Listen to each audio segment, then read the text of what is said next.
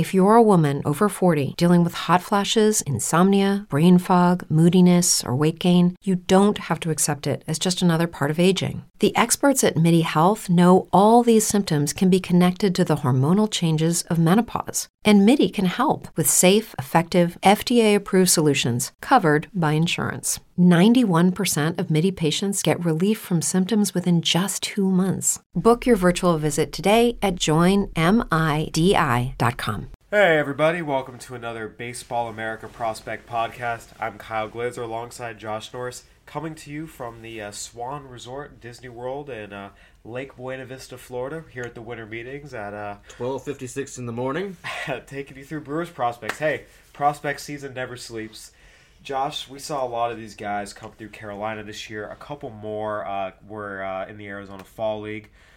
Some of them were the same ones who were in Carolina, but yeah. When I look through this Brewers, list as it's come out, Tom Haudricourt, Milwaukee Journal-Sentinel put it together for us. Lewis Brinson at 1, Brandon Woodruff at 2, Corbin Burnes at 3, Keston Hiura at 4, Monty Harrison at 5.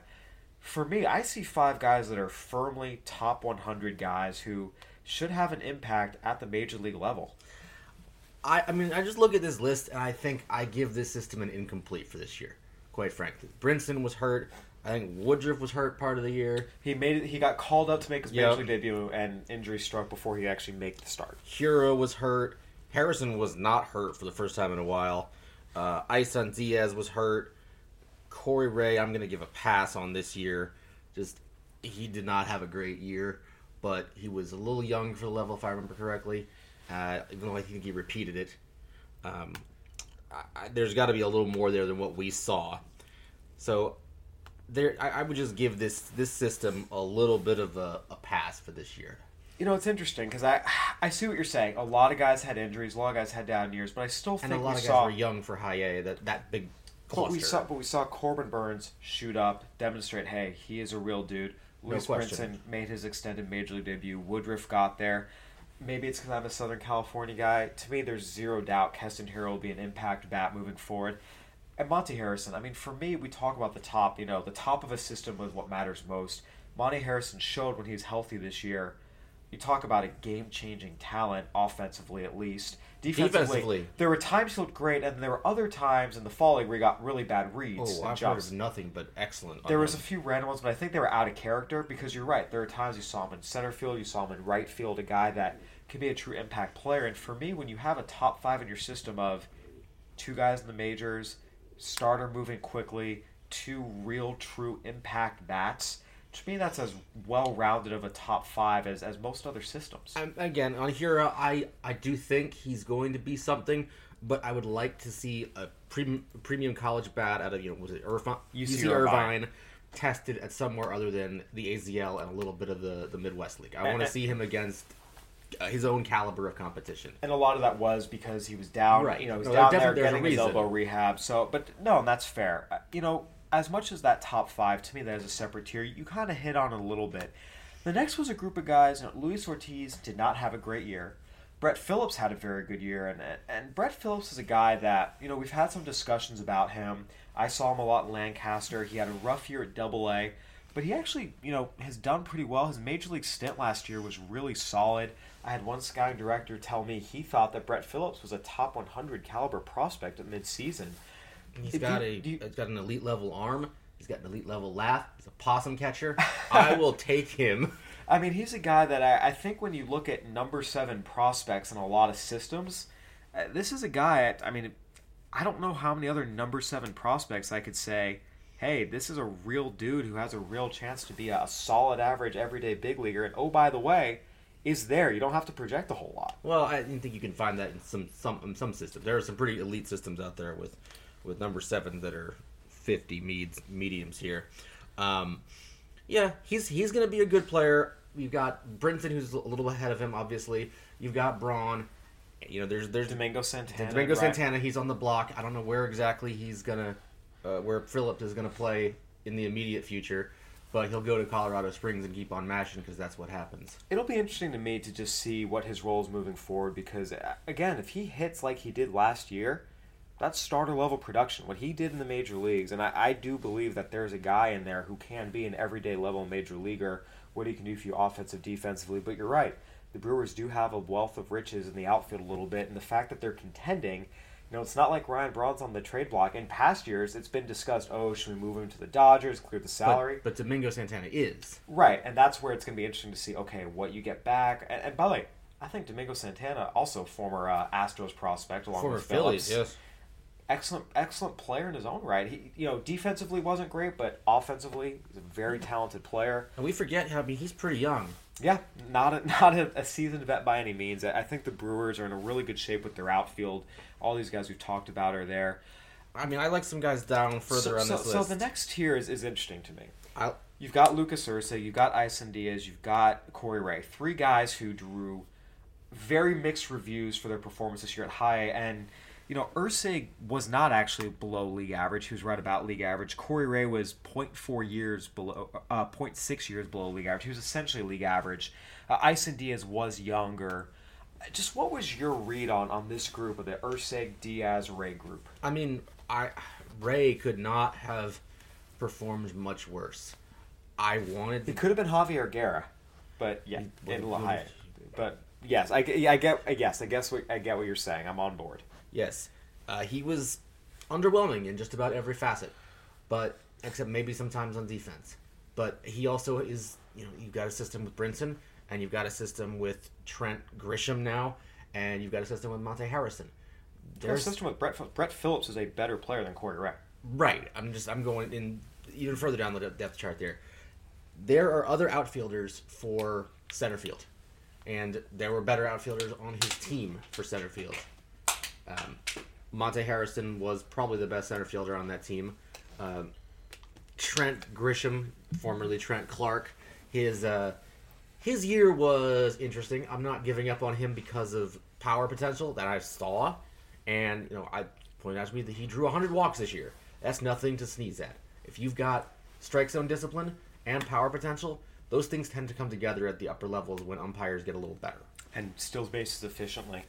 It's interesting for me. Of all these guys, the guy I came out feeling best about was probably Ursig, because for me, he was a guy that showed you massive power, showed you a heck of an ability to play third base. Mm-hmm. And for me, watching him, it was an approach issue. He was overly aggressive, just would take this ginormous hack at the first pitch, even if it wasn't the pitch for him to hit. And that, to me, is something you can teach and refine a little bit. Isan Diaz, it's tough because he was hurt. Corey Ray, for me, was a guy that... Ursig had a mitigating factor, too. He was, for whatever reason, the Carolina League is... Not for whatever reason, but the Carolina League is 10 teams. And you tend to get the same group of teams early. And those particular teams were lefty-heavy. So he was facing way more lefties than you get normally. So those numbers early on were skewed a little bit because he was facing so many lefties. At the same time, though, that's part of player development. Well, right, but you just adjustments. Sure, and that's a little bit of a blessing in disguise that you get all that, but it's not something you normally see on a regular basis. Is a 50-60% lefty. Was the joke they were calling it the Cara Lefty League? Yes, that's the joke that I want to say Tom Flanagan came up with, or Lucas. I'm not sure which, but. He was out in the fall league working on a little bit defensively and offensively approach-wise. He was a very interesting and I thought impressive prospect down the stretch. He's the guy that of that group does rank highest on the prospect list. And truthfully, he's the guy that I think, just sensing both in our looks and talking to scouts, the guy that you have kind of the most general faith in. Corey Ray, I mean, look, you and I saw it. Every scout, did not make a single adjustment. It's one thing, guy looks a certain way in April. Okay, go back in June, nothing changes. Go back in August, nothing changed. Go back in the fall league, nothing changed. And it was just, I think, a very concerning factor. You have a guy whose swing path, we saw it, anything on the outer half of the plate, couldn't do anything with, just kind of flipped the bat head, never looked comfortable in the box. The one thing he hit, and I saw him hit this exact same pitch over and over again, and it was kind of funny to see a left-handed hitter do this. A breaking ball from a lefty, for whatever reason, he tracked it well, got the bat to the ball, especially if it was on the inner half. He'd drive that pitch again and again and again. But if you're a left-handed hitter and you can't, all you can do is at best foul off 92-mile-an-hour fastballs on the outer half of the plate, not even on the corner, just, over the plate, but on the outer half. From a right-handed pitcher, there's not a whole lot there. A lot of strikeouts, a lot of 3-pitch at-bats, a lot of weak contacts. He's a good athlete. You see some strength. You see some size. A lot you see of strength. You know, you see speed. For a guy his size, he's pretty well put together. I mean, it's interesting. There's not a lot of scouts left after 1 year. I was amazed how many are jumping ship, but he has a pedigree. He's a 5th overall pick. I mean, where are you on the Corey Ray just train in general? I don't know what you do with him this year. I just don't know what you do with him. If you send him back to high class A, you risk wrecking his confidence because he has spent all but like 6 games of his career at high A. At the same time, his performance does not dictate a move to double A.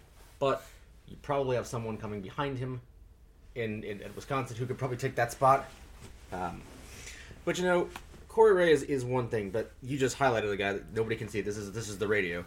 Freddie Peralta. We can't tell you where he's in the top 10. If you were asking me, who do I have more confidence in reaching the major leagues and having a career in the major leagues, my answer would be Freddie Peralta, not only over Corey Ray, but possibly Isan Diaz as well.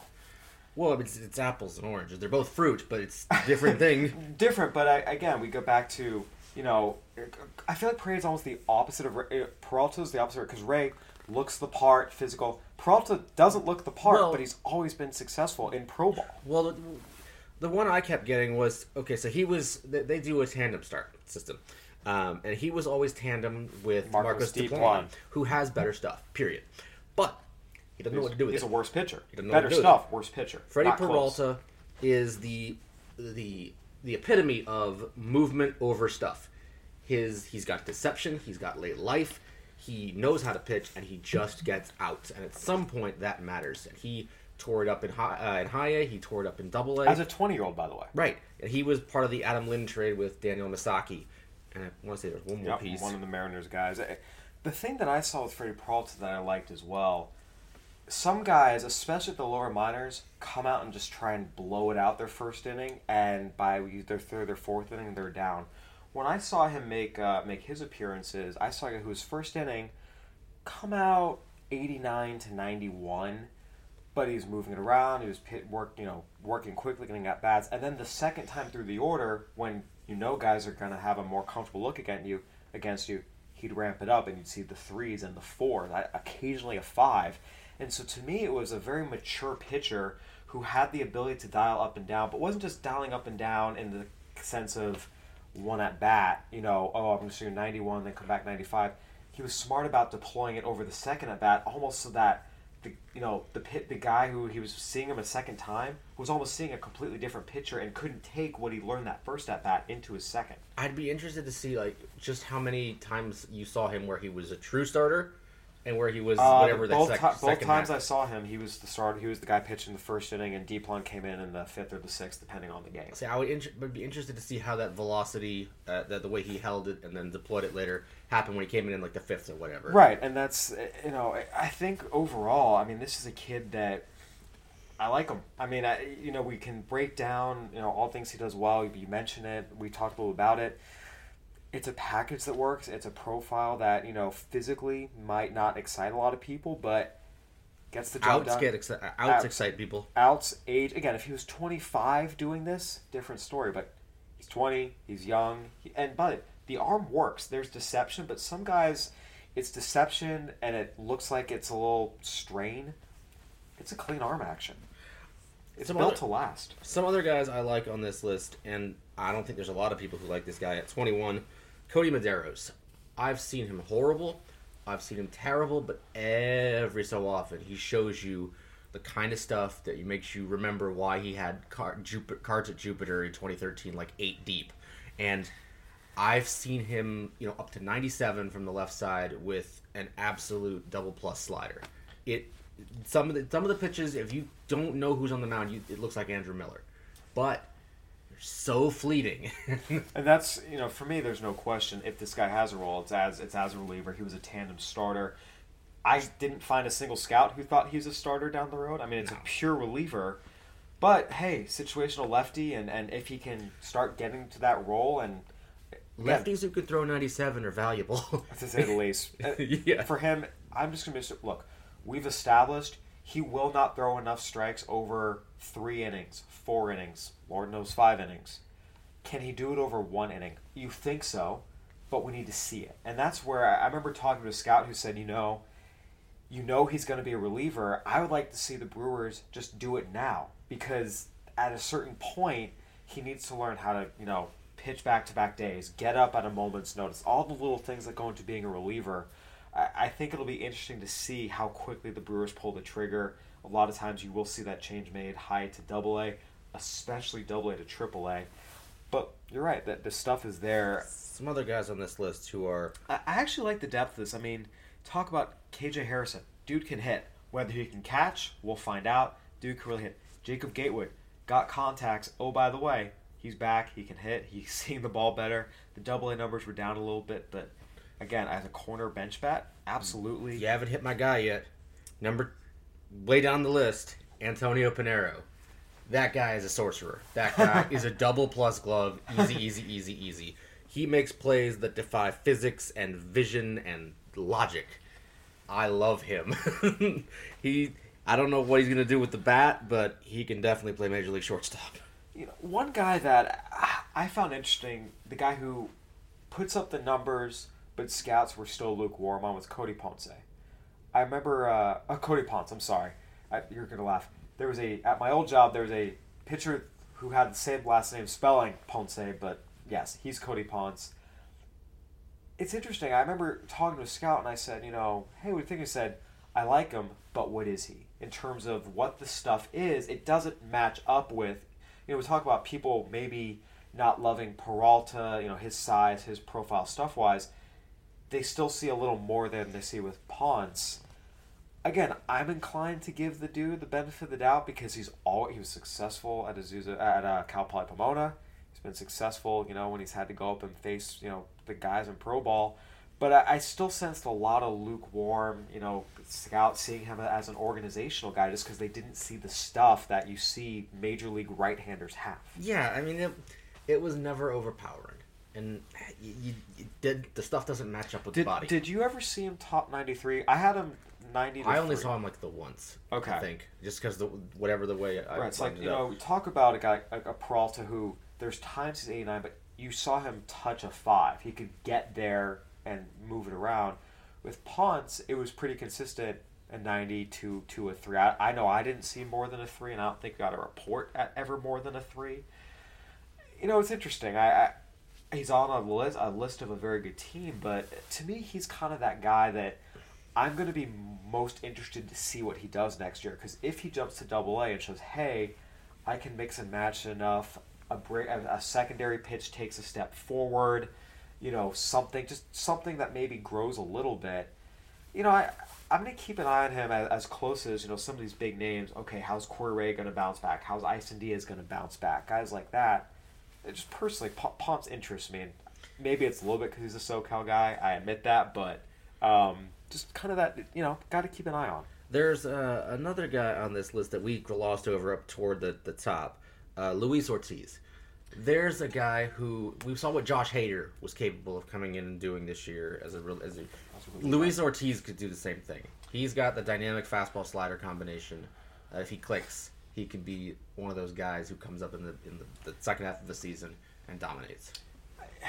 He's a guy that I saw him when he was in the Rangers system at High Desert, and no one pitches well at High Desert, and he pitched well at High Desert.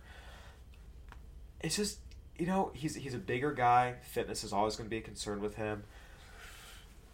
I think for me, anytime I see a guy with the stuff he has, but the strikeout rate just isn't there, I wonder, okay, is it something that you put him in relief and he plays up, or is it a bigger problem where he's just over the plate too much?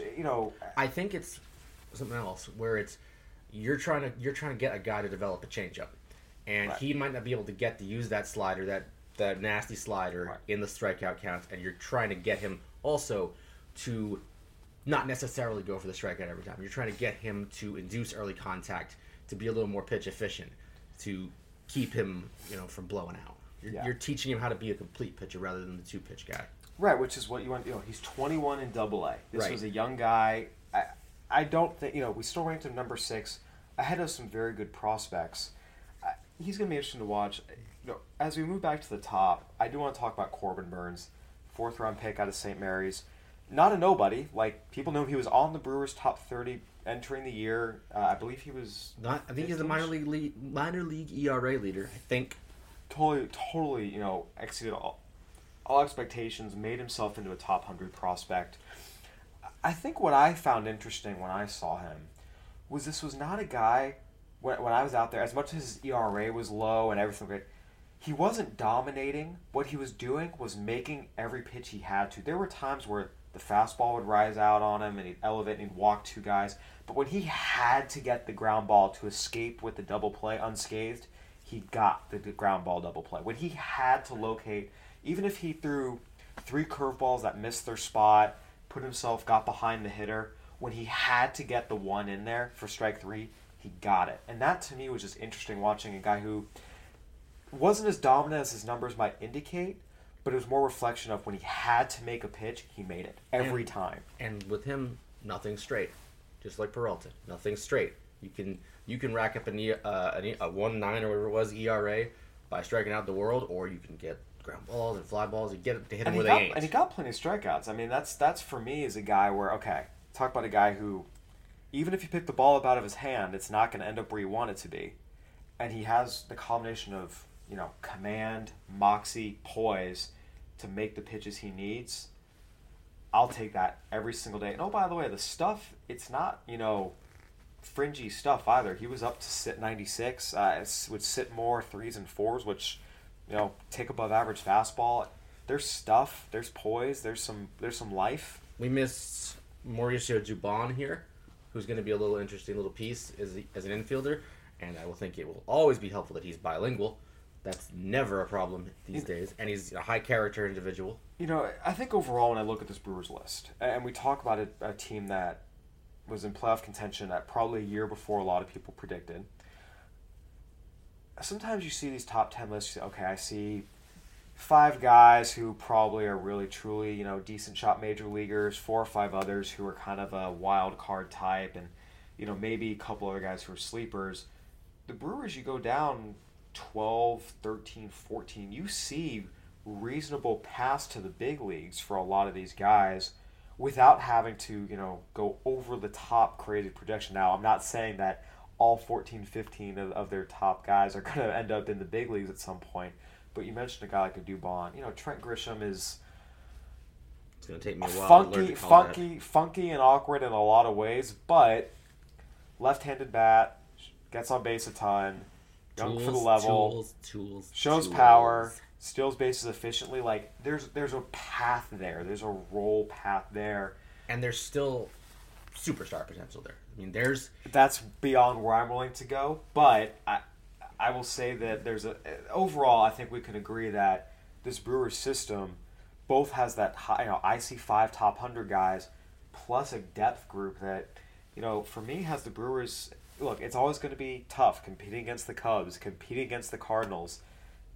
We know the Reds have started to draft some interesting guys. The Pirates, for whatever struggles they've had, they've still got a group of guys who are pretty talented with some nice pitchers on the way. But the Brewers are in good shape. I don't look at the Brewers and say, this was the year where it was either this year or bust.